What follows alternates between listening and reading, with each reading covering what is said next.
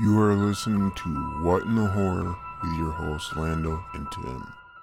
Welcome back to episode 65 of What in the Horror with your hosts Lando and Tim. Today we'll be reviewing VHS from 2012 and VHS 2 from 2013. So since it's Tim's turn to go first, we'll go ahead with VHS from 2012. Take it away, Tim. So it starts off with this criminal gang that's just running around and they're filming everything on like a camcorder. And this criminal gang, they're like breaking and smashing walls and windows out of abandoned buildings and light fixtures, windows, whatever, spray painting and destroying them and sexually assaulting women. A woman in a parking lot where he actually takes her away from her boyfriend, runs up and they show her tits on camera, like sexually assaulting and on camera with their faces showing. It's quite a lot. So they're talking about they make money off these videos, like $50 a pop. And they're talking that there's an anonymous source that offers them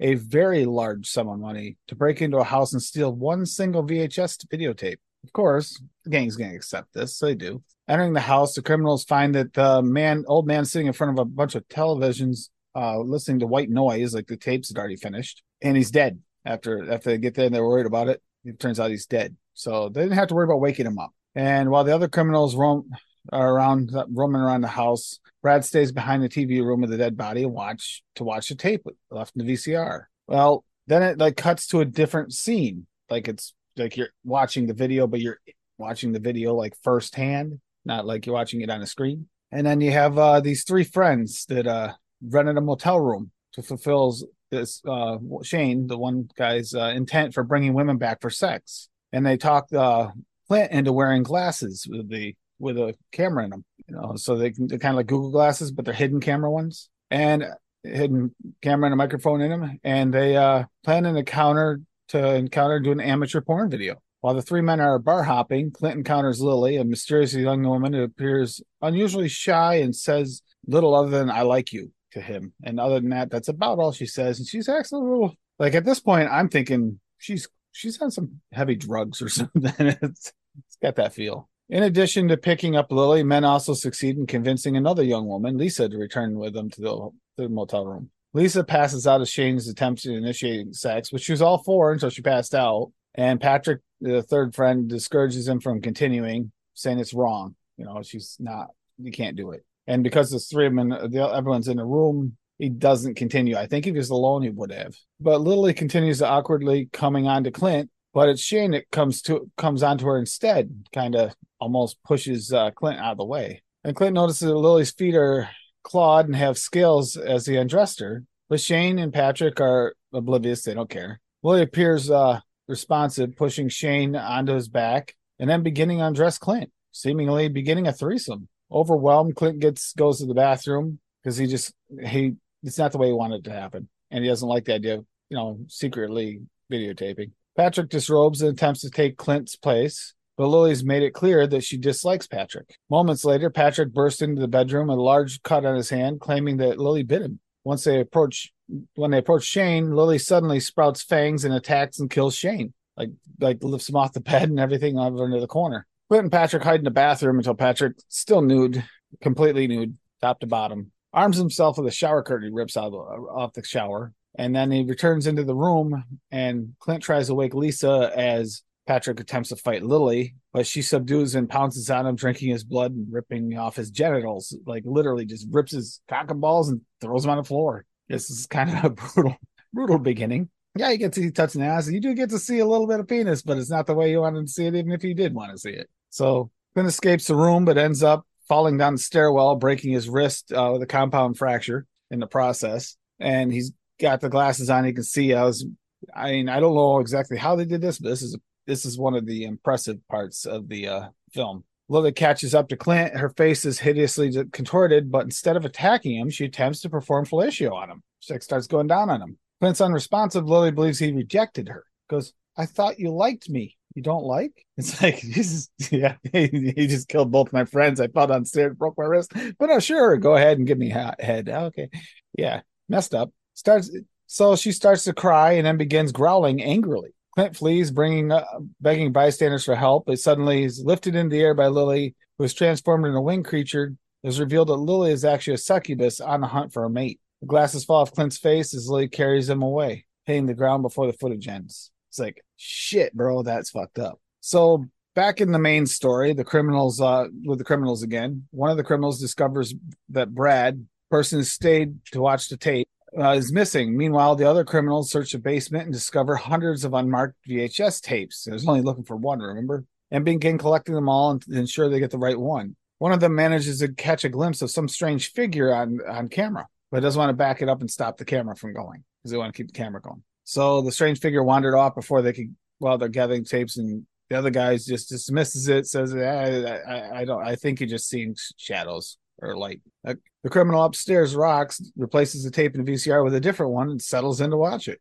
And again, you're kind of sucked into what's on the VHS tape. And all these VHS tapes have all the little like squiggly lines and like a tape error like feel to them. A little overly done, but does give you that VHS feel. Well, Sam and Stephanie are a married couple traveling to Arizona for their honeymoon. Starts off fine. Stephanie recording and documenting everything along the way. That night, they visit a West End themed attraction known as the Wild West Junction, where Stephanie receives a prediction from a mechanical fortune teller dressed as a prospector. This thing is creepy in itself. Don't get me wrong. I'd rather it be one of those regular fortune tellers. The prospector one, I don't know, something about it just creeped me out. The prediction claims that she will be happily reunited with a loved one, and that she will also very trustingly and easily be taken advantage of. Sometime later, a strange woman comes to Sam and Stephanie in a motel room and awkwardly tries to convince Sam, off camera, to give her a ride somewhere the next day. Well, they're watching this woman like go back and forth outside the room, walking up and down the street. There's something weird about this. But he comes in and he tells her, so it's not like he hid it from her. Middle of the night, while the couple are asleep, the mysterious stranger breaks into the room, turns on the camcorder, and films himself stroking Stephanie's buttocks with a switchblade. The intruder then steals $100 from Sam's wallet and dips his toothbrush in the toilet. Yeah, just randomly, just break in, steal his money, and dip his toothbrush in the toilet. Obviously, really likes him. Next day, on their way to the Grand Canyon, Sam notices missing money, accusing Stephanie of taking it, but she assures him she did not. Apparently, in the past, she's spent a lot of money on herself, but she's never lied about it. That night, the stranger enters the room again and repeatedly stabs Sam in the neck with a switchblade, filming him as he chokes to death on his own blood. The camera then shows the killer, a woman from earlier, dressed in a porcelain mask, which pulls off her mask, cleaning the blade while she and Stephanie make out passionately, revealing the woman is Stephanie's lover. The recording cuts to Stephanie and her lover driving away, with Stephanie asking her lover if she has erased the footage. It's like, yeah, just basically, I don't know who he was, but it seemed like Sam and her were on their honeymoon. They've been together a while, so this is messed up. It's twisted. So then we go back to the supposed real time, back to the main story, and Rox is left confused with what he's just witnessed. Unknown to him, however, the old man's corpse has disappeared. Back in the basement, the other two criminals debate on why the tape they're after is so special, and also plan to make copies so they can make extra money and then just sell it to other people if it's really worth that much money. And then the film transitions to the next tape, Tuesday the 17th. A group of 20-somethings, Joey, Spider, and Samantha, accompanying the new friend, Wendy, on our annual trip to a lake located in a nearby forest. Joey's filming the group. Wendy leads them through the woods, occasionally mentioning accidents that took the lives of her friends, which you find out a little bit more about later. But when the camera scans certain areas, you catch glimpses of mutilated bodies appearing on the film. And apparently these things are showing up through the camera because while he's recording it, Joey's recording it, he sees glimpses of it, but not enough to the point where he can really make it out. Now it's gone. Well, they discovered the mutated corpse of a pig nearby, and this is gross. Okay. One guy pretends like he's looking at it. The other guy starts to shove his head down on a corpse. They're playing with the little intestines, and it's pretty gross. Shortly before, Wendy mentions to everyone that they're going to die. She's telling everyone they're going to die. You are all going to die up here. It's like, what the fuck? She's the one who invited these guys along. She's like, tell them. Plus, she invited them all along. You find out in the car. She invited the guy saying that the guy's saying that it was only going to be him. And then she invited the girls, saying it's going to be a girls' weekend, just a girls' weekend. And then you don't even know why she invited the third guy, but I mean, the other guy, he's just kind of there. But they're just Wendy Roulette mentions it to everyone they're going to die, and then they're relaxing and smoking weed by the lake, smoking a joint. Wendy tells the others that the lake is the same place where the murderer killed many people years earlier, but the group laughs it off as a joke, although one of them did seem to know her about the murders. Spider and Samantha leave the group for a bathroom break. Suddenly, Samantha is killed with a knife and is launched into her face, like from a ways away. You can see like a weird glimpse of it on the camera, and then like it's phasing in and out. Spider attempts to run, but is stabbed in the head repeatedly by the culprit in the same way, with the things kind of phasing in and out of existence, the person or the creature, whatever it is. Featureless head and obscure tracking areas known as the glitch. Back at the lake, Wendy's where Joey asks Wendy where Spider and Samantha went, which she answers they left. Then awkwardly asks if he wants to have sex, like just point blank. So do you want to have sex? You want to fuck me? So what? Joey guesses that Wendy is serious about the story that she'd been telling them from murders, mentioning that he remembers hearing about himself. And she's insisting on having sex with him repeatedly. And he's like, don't want to have sex with me? And then she calls him a virgin. And dropping the facade, Wendy reveals that she had been at the lake before,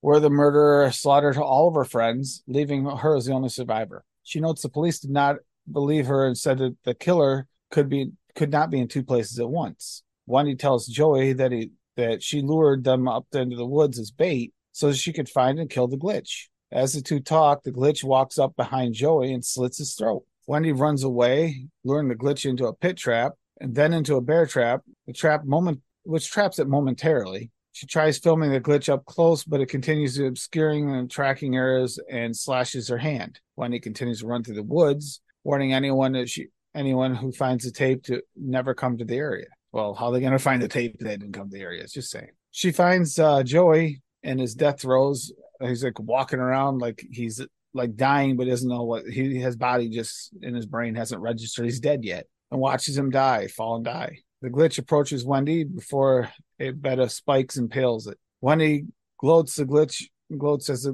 glitch as she walks away. As she turns around, it's gone. It reappears in a tree and pounces on Wendy, beating her to death with the camera. Then slashes her stomach, subsequently pulling out her intestines, and Wendy's corpse is last seen twitching and shuddering violently as the camera glitches out, revealing that she is becoming a glitch herself. Yeah, this one's weird.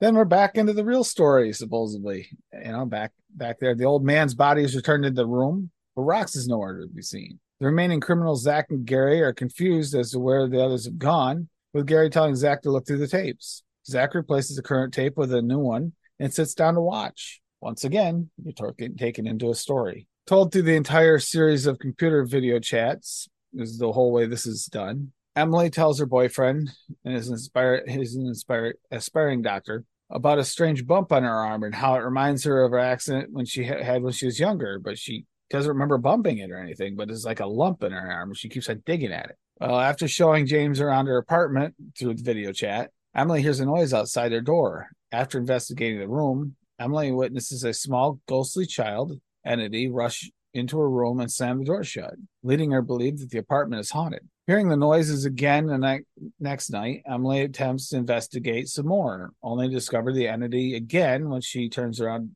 the light, disappears. She questions the landlord about disturbances or possible deaths in the apartment, and the landlord claims that no children have ever lived in the apartment complex ever, nor have any people died there. But Emily's unconvinced. During the next video chat with James, Emily nonchalantly digs the bump with her arm with a scalpel and a meat fork. I mean, literally, like poking at this huge hole in her arm, just going to town. It's like, holy shit. Like, yeah, okay. Anyhow, she's trying to extract the bump, but James urges her to stop before the woman becomes infected, promising to check it out himself when he arrives next week. Next night, Emily attempts to contact the strange child. She talks him into being her eyes for her while she shuts her eyes so that it doesn't scare him. He carries the laptop. He's going to be her lookout. The ghostly child appears again with a similarly ghostly young girl, and the children manage to knock her unconscious as James quickly appears to her apartment. The children are revealed to not be ghosts, but rather aliens,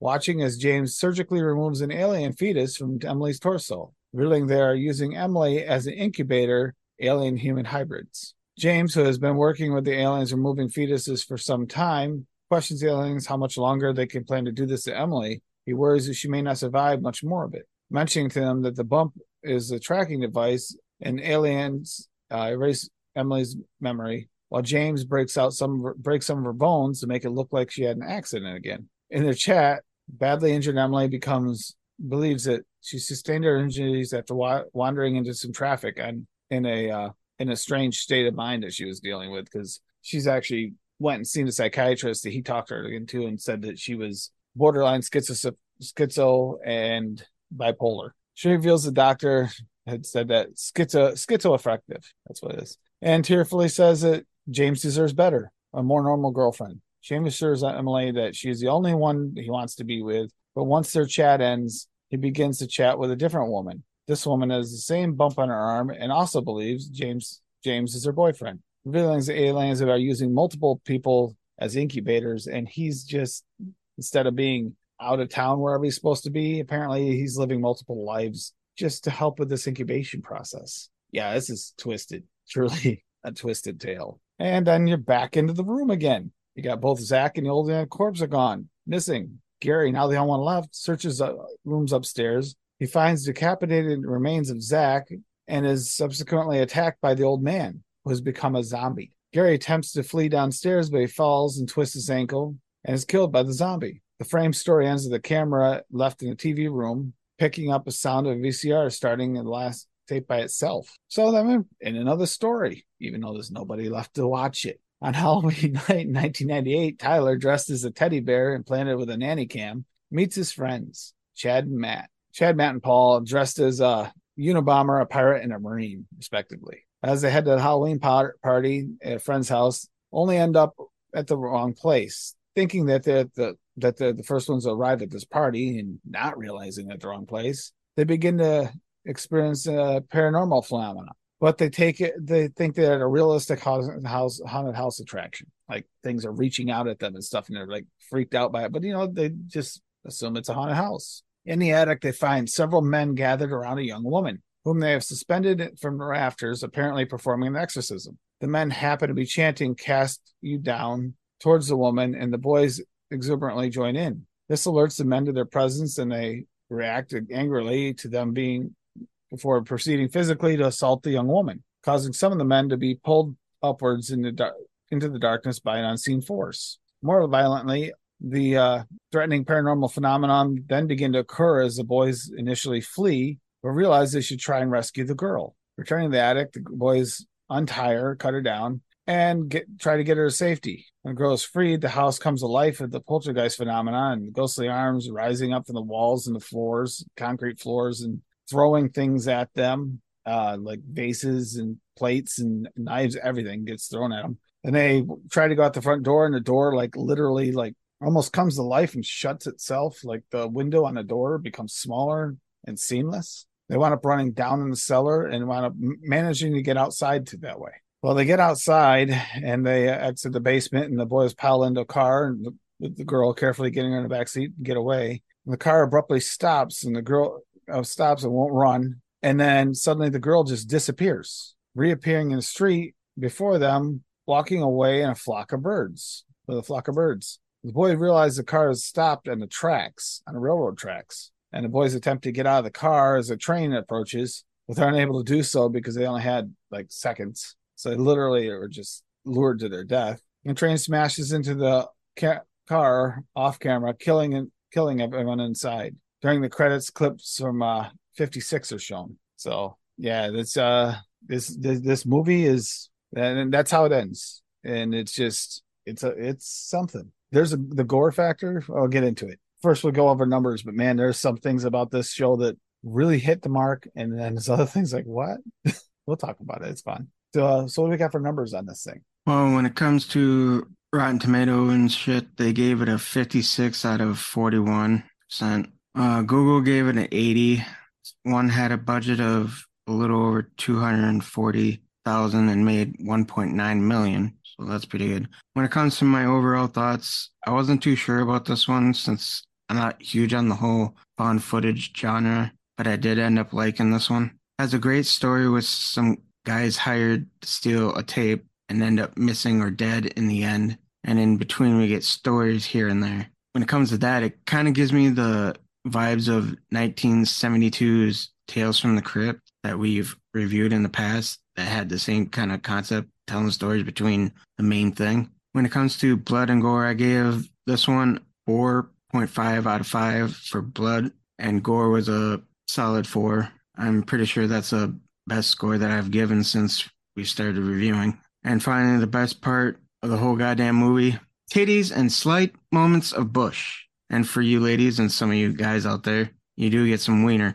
So with all that, I gave this one a 4.8 skull rating. What about you, Tim? So yeah, this blood and gore factor, we're going on a rating for that because we get a lot of these that you think are going to be blood and gore, even with slasher movies, and we don't get much blood and gore. A lot of cut scenes. This has cut scenes, but it's got a lot of blood and gore showing. Literally, all of a sudden you hear this ripping sensation. You see your hand in the guy's crotch, and you see his manhood just laying on the floor. I mean, that's just one way of putting it. The broken bone thing when that guy fell down the stairs and had the compound fracture. That was really, really well done. Didn't look like CGI, so I'm pretty sure that was, I don't know who did the makeup on that, but they did a really, really good job on it. And it was like that throughout most of the movie. The cutting of people's like stomachs and getting the intestines, that looked pretty damn good too. I don't know how it was impressive. Some really impressive work on that. Storyline's good. I don't mind that these guys died, the ones that were robbing them, because they were assholes, complete assholes, the way they treated that woman in the beginning and stuff. So, it's kind of almost like a revenge, like, I'm happy you're dead, mother. So for that actually added to it. I'm not a fan of the jumping back and forth thing, but once you get to the end, it makes more sense. Don't know what you're getting into at the beginning. This one can be a little bit confusing. So I would say 4 skulls because of that, because it can be confusing. It's almost like you got to remember everything. It's one of those movies. Yeah. But the gore factor, this is one of the best we've had up to this point. I mean, we got another one to go over here in a minute, but up to this point, watching movies, this is probably the goriest movie we watched to date, to this point. And I watched these in order. So, yeah. So that's where I'm at. I think that'll be it for this movie. So we'll move along with VHS 2 from 2013. All right. It starts with tape 49 as it's labeled here. College student's mother requests a wellness check from a private investigator. So his name is Larry. Him and his girlfriend, who I can't even pronounce her name, so I'm just going to call her Larry's girlfriend, look into the disappearance of this woman's son named Kyle. After breaking into his dorm, they discover a large stack of VHS tapes and a laptop that contains footage from tape 56, which is from the first movie. After clicking off the video, Larry's girlfriend discovers the laptop is still recording. On this laptop recording, Kyle discusses the VHS tapes, and Larry tells her to watch the tapes while he inspects the house. As she watches the tapes, a figure appears from behind the shadows. And here's tape 1, basically. It's called Phase 1 Clinical Trials. In a doctor's office, Herman Middleton is fitted with an eye implant to replace his right eye, was damaged from a car accident. The doctor informs him that Herman may experience glitches as the implant is still experimental. As he leaves the clinic, Herman notices a young redhead staring at him immediately. Returning home, Herman plays video games and goes to make a cup of tea. He returns to the kitchen to find his game controller far from where he left it at, and then his tea kettle suddenly crashes to the ground. Later, he sees what appears to be the outline of a figure lying under the sheets of his bed. But when he pulls the sheets back, the bed is empty. But when he looks up, he comes face to face with a bleeding, seemingly undead man and flees to the bathroom. After phoning his doctor that he demands he addresses the problem, Herman emerges from the bathroom and encounters the man again, this time with a young girl who appears to also be dead. Herman runs back into the bathroom, does this a lot, and endures a night of banging on the door from the other side. He ends up sleeping in the bathtub. The next day, the redheaded girl from the hospital comes to his house somehow, saying that she experiencing similar situation given her name is Clarissa. She explains that she was born deaf and has a implant installed in her ear, giving her to the ability to hear new frequencies, including the ghosts. So he can see the ghosts and hear them, but she can just hear them. Herman suggests removing the implant, but Clarissa says that will just make it so that he can't see the ghosts, but doesn't get rid of them. As Clarissa claims that the ghosts will get stronger and more dangerous one pays attention to them, an overweight, bloodied man in his underwear appears behind her. Herman alerts her to his presence, but Clarissa says she already knows he is there and that he is her uncle, who according to her wasn't a nice person. Clarissa and him end up having sex to divert his attention away from the ghost. Sometime later, Herman awakens and sees Clarissa sleeping on the couch. He finds the young girl in his bed and flees. Before witnessing Clarissa being dragged into the pool by an unseen entity, despite his best efforts to save her, Clarissa drowns. Running back through the house in an attempt to escape the ghost, Herman locks himself in the bathroom yet again and uses a straight razor to cut out the implant. The ghosts of Clarissa and her uncle appear in the bathroom as Herman tries to escape, but he unwittingly runs into the young girl and man ghosts that end up strangling him. The man grabs the implant still attached to the razor and shoves it deep into Herman's throat, killing him. So that's the first tape, and then you go back to Larry and his girlfriend. Back in the frame story, Larry's girlfriend calls Larry into the room where they discuss the tapes. Larry tells her to continue viewing the tapes. She continues playing Kyle's video, where he explains that the tapes must be watched in proper sequence to affect you. She finds a new tape and proceeds to watch it, and that one is called A Ride in the Park. After answering a call from his girlfriend Amy, cyclist Mike uses a camera on his helmet and goes on a bike ride through the woods of a state park. He abruptly comes across a terrified, blood-covered woman who begs him to help her boyfriend before she begins vomiting blood. Mike sees several zombies approach them before the woman suddenly turns into one herself, biting Mike in the throat. After he manages to kill the woman, Mike staggers through the woods, bleeding profusely, before he vomits blood too, collapses, and of course dies. A pair of bikers show up, a man and a woman, come across him and attempt to call for help, but Mike reanimates, attacks, and kills the man before attacking and biting the woman before she runs off into the woods. He begins devouring the man as the woman returns, having become a zombie as well. She joins Mike in devouring the man before he too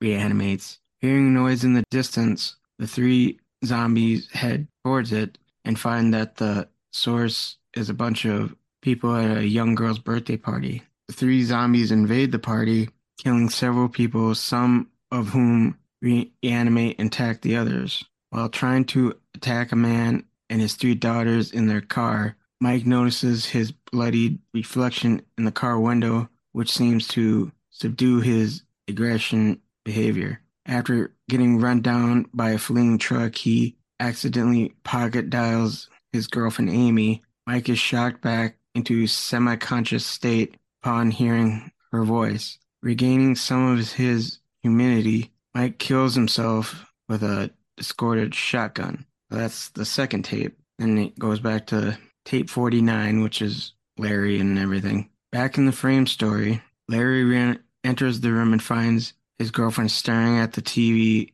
almost hypnotized by it, with a bleeding nose. After being woken up from the trance, she says she has a migraine. Larry leaves to find medicine as she seemingly puts in another tape. As she watches, the figure from earlier crawls out of the shadows and watches her. And the other tape here is called Safe Haven. A film crew composed of interviewer Malik, his producer Lena, who is also his fiance, and his best friend Adam, plus a cameraman named Joni, infiltrate a cult in Indonesia known as Paradise Gates in hopes of shooting a documentary about their mysterious ways. The film crew are invited inside of the cult's compound by a woman known as Madam. Inside, they find the walls bordered with bizarre symbols and school children in classrooms and women dressed in white garments. The crew meets with and interviews the leader of the cult, a man who is referred only as Father. During the interview, Lena becomes ill and steps out. While searching for a spare camera battery, Malik overhears a private conversation between Lena and Adam in which Lena reveals that she is pregnant with Adam's child. In the basement, Adam finds a woman with her womb carved out and strapped to a chair. The woman awakens and begins screaming and convulsing, causing him to run away, which I don't blame him, I would too. While Father is being interviewed, a bell chimes and he suddenly announces the time of reckoning over the intercom. The cultists begin a mass suicide by poisoning and gunshots, while Joni has his throat cut by Father after interrupting his announcement multiple times. Lena is abducted by several women in surgical peril. Malik is shot dead by one of the cult members as Adam attempted to rescue Lena. An explosion knocks him back. After watching a figure crawl across the ceiling, he stands and attempts to go into the fiery room, only to be interrupted by Father, covered in blood with the cult symbol inscribed on him, who tells him the time has come and proceeds to explode into a cloud of blood and organs. Adam finds Lena on the altar with the cult symbol carved into her skin as well. He kills Madam, but is unable to save Lena, watching as a horned demon tears its way out of her body. As Adam attempts to flee, he is attacked by the cultists and school children, including Joni and Malik, who have all risen from the dead and turned into zombie-like ghouls. Adam escapes outside to his car and drives off, only to be rammed by the demon and gravely injured. As he crawls out of the car's wreckage, the demon looks down at Adam before calling him Papa. The demon is, in fact, his child, and this child ends up pretty much driving Adam insane, and he is last seen just laughing hysterically at the camera as it starts to malfunction. Then you go back to tape 49 again, back to the frame story. Larry returns to the room with medicine only to discover that his girlfriend is dead, having killed herself with a gun. He sees a VHS tape that says the word watch on it. Written on it in lipstick lies beside her. Larry picks up the tape and puts it into the player and, of course, watches it. And this one, thankfully, is the final one, called Slumber Party Alien Abduction. Brothers Gary and Randy attach a camera to their dog named Tank. It's like this little fucking shit of a dog. Anyways, to film videos at their lakeside house. Their parents leave on a romantic getaway after giving them a list of chores. Larry and Randy invite their friends Sean and Danny over to the group, can harass the brothers' older sister Jen and her boyfriend Zach and her friends, while the group is swimming at a nearby lake, ambushing Jen and her friends with squirt guns filled with urine. They fail to notice a gray alien hiding beneath the water. I didn't fail to see it. Later that night, the group startled Jen and Zach during sex by blaring loud music and flashing lights. A deafening noise is heard, but the group does not notice it. Jen and Zach attach another camera to Tank to catch one of the boys masturbating to a porn movie. The deafening noise is heard again, and the power goes out. Seeing a figure outside the door, Zach goes to grab Gary and Randy's father's gun. Suddenly, Zach is grabbed by the alien from earlier, along with others of its kind.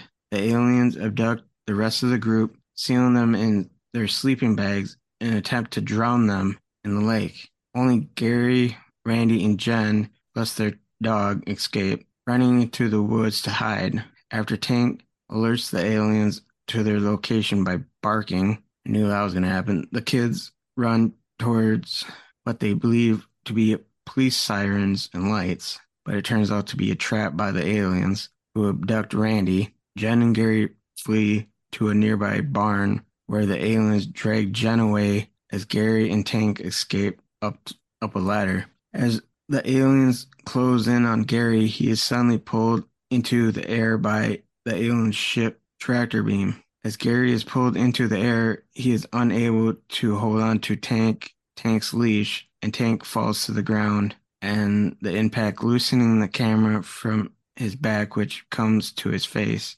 Mortally injured by the fall and unable to move, Tank whimpers as he slowly dies. And then you go back to Larry again. After watching the tape, Larry watches the webcam footage and sees Kyle explain that he and his mother want to make their own tape. Kyle then attempts suicide on camera by shooting himself through his jaw, but survives with his lower jaw shattered and runs off moments before Larry and his girlfriend enter the house. As Larry watches it, his undead girlfriend suddenly rises and attacks him. In self-defense, Larry breaks her neck and rushes into the other room as she rises and chases after him on all fours. Larry hides in a closet and shoots her in the face when she finds him. Hearing a strange gargling sound, he explores the closet only to find Kyle has been hiding there the whole time. Kyle lunges at Larry and strangles him to death. Afterward, Kyle is giving the camera the thumbs up, revealing that he and his mother's plan has been successful before turning off the camera. And that's the end of the movie. When it comes to Rotten Tomato scores and everything, they gave it a 70% with an audience score of 51. Google gave it an 84. I couldn't find a budget for this one, but it did make a box office score of a little over $800,000. And when it comes to my overall thoughts, wow, again, we got another great movie to go along with the first one. The blood and gore would be 5 out of 5 for both. They were definitely better than the first one. Again, the stories between were awesome. In my opinion, much better than the first. Again, we get plenty of titties. We did get one wiener shot in the beginning of the movie, but after that, nothing really else after that. The only thing I didn't understand was during the zombie cult member chasing Adam, why the fuck were there two people fucking? That made no sense to me. Like, not sure how that went with what was going on, but okay. And speaking of that part of the movie, I really hated when that thing was crawling out of Lena. Her legs looked fake as hell. You could tell they were like fake legs. But overall, after all that, I gave this a rating of 5 skulls. What about you there, Tim? So the agreed with the fucking, not only fucking, but there was like blood splattering out while they were fucking. So I don't know what they were doing, but every thrust more blood was splattering out of the wall in that little clip. I don't know what the hell was going on there, but that was really fucking weird. Yeah, the blood and gore factor. I think this is better than the first one for the blood and gore factor. There's even more of it. As far as making complete sense, it was some really whacked out shit in this movie. There just was. This one was really fucked up. But yeah, like everybody shooting themselves in the head, committing mass suicide. It's like everything's just. It took a turn in a major way. You're starting to think you're kind of figuring out what's going on. I thought it was going to go a little weird, but it went way weird, way fast at the end. What looked like it was going to slowly ramp into something just became like utter end of the world chaos within a few seconds. And you forgot about, did you mention the fact of Dada at the end? The fucking demon calling him dad. It's like, okay. So you're mad your dad tried to leave you and you tried to keep him there. Okay. You creepy winged like minotaur creature thing, you. Yeah. But which by the way was not badly done either for the creature. At first it looked a little weird while it's starting to evolve and like I don't know, I think it's just still forming. Walking down a hall looked kind of skinny and scrawny, kind of weird, like someone with just a horse mask on kind of thing with horns. And then as it like finished up at the end, that thing was kind of cool looking. But yeah, the fake leg thing, that was definitely like the worst part of all the blood and gore. That was just bad. Other parts look really good. Yeah, it was like the worst part of the whole movie, in my opinion. Yep. The somehow the guy that was on the bike realizing what he was doing and blowing his own head off. Now that was a little unexpected because it didn't seem like any of them had any thought processes left. The wife came back and ate the husband. He just comes back, oh no. Which also doesn't make sense because wouldn't he have turned before her? So he died for I got a little confused on parts of it. But if you don't nitpick it, friggin' thing's blood and gore fest. And yes, you got plenty of your titties. And we did get Bush too when that fucking vampire chick got naked. Yep, you did. You got yeah. We got it all, boys and girls. But yeah, my overall rating on this one be 4.5. Yeah. So yeah, I think that will be it for this episode. As always, if you got any movie suggestions, you can always email us at whatinthehorrorpodcast@gmail.com. You can hit us up on our Twitter account. That's What in the Horror Podcast, all one word. We also have a Discord. But as always, I've been Lando, And I've been Tim. and we are the fuck out of here. You were listening to What in the Horror. See you next time.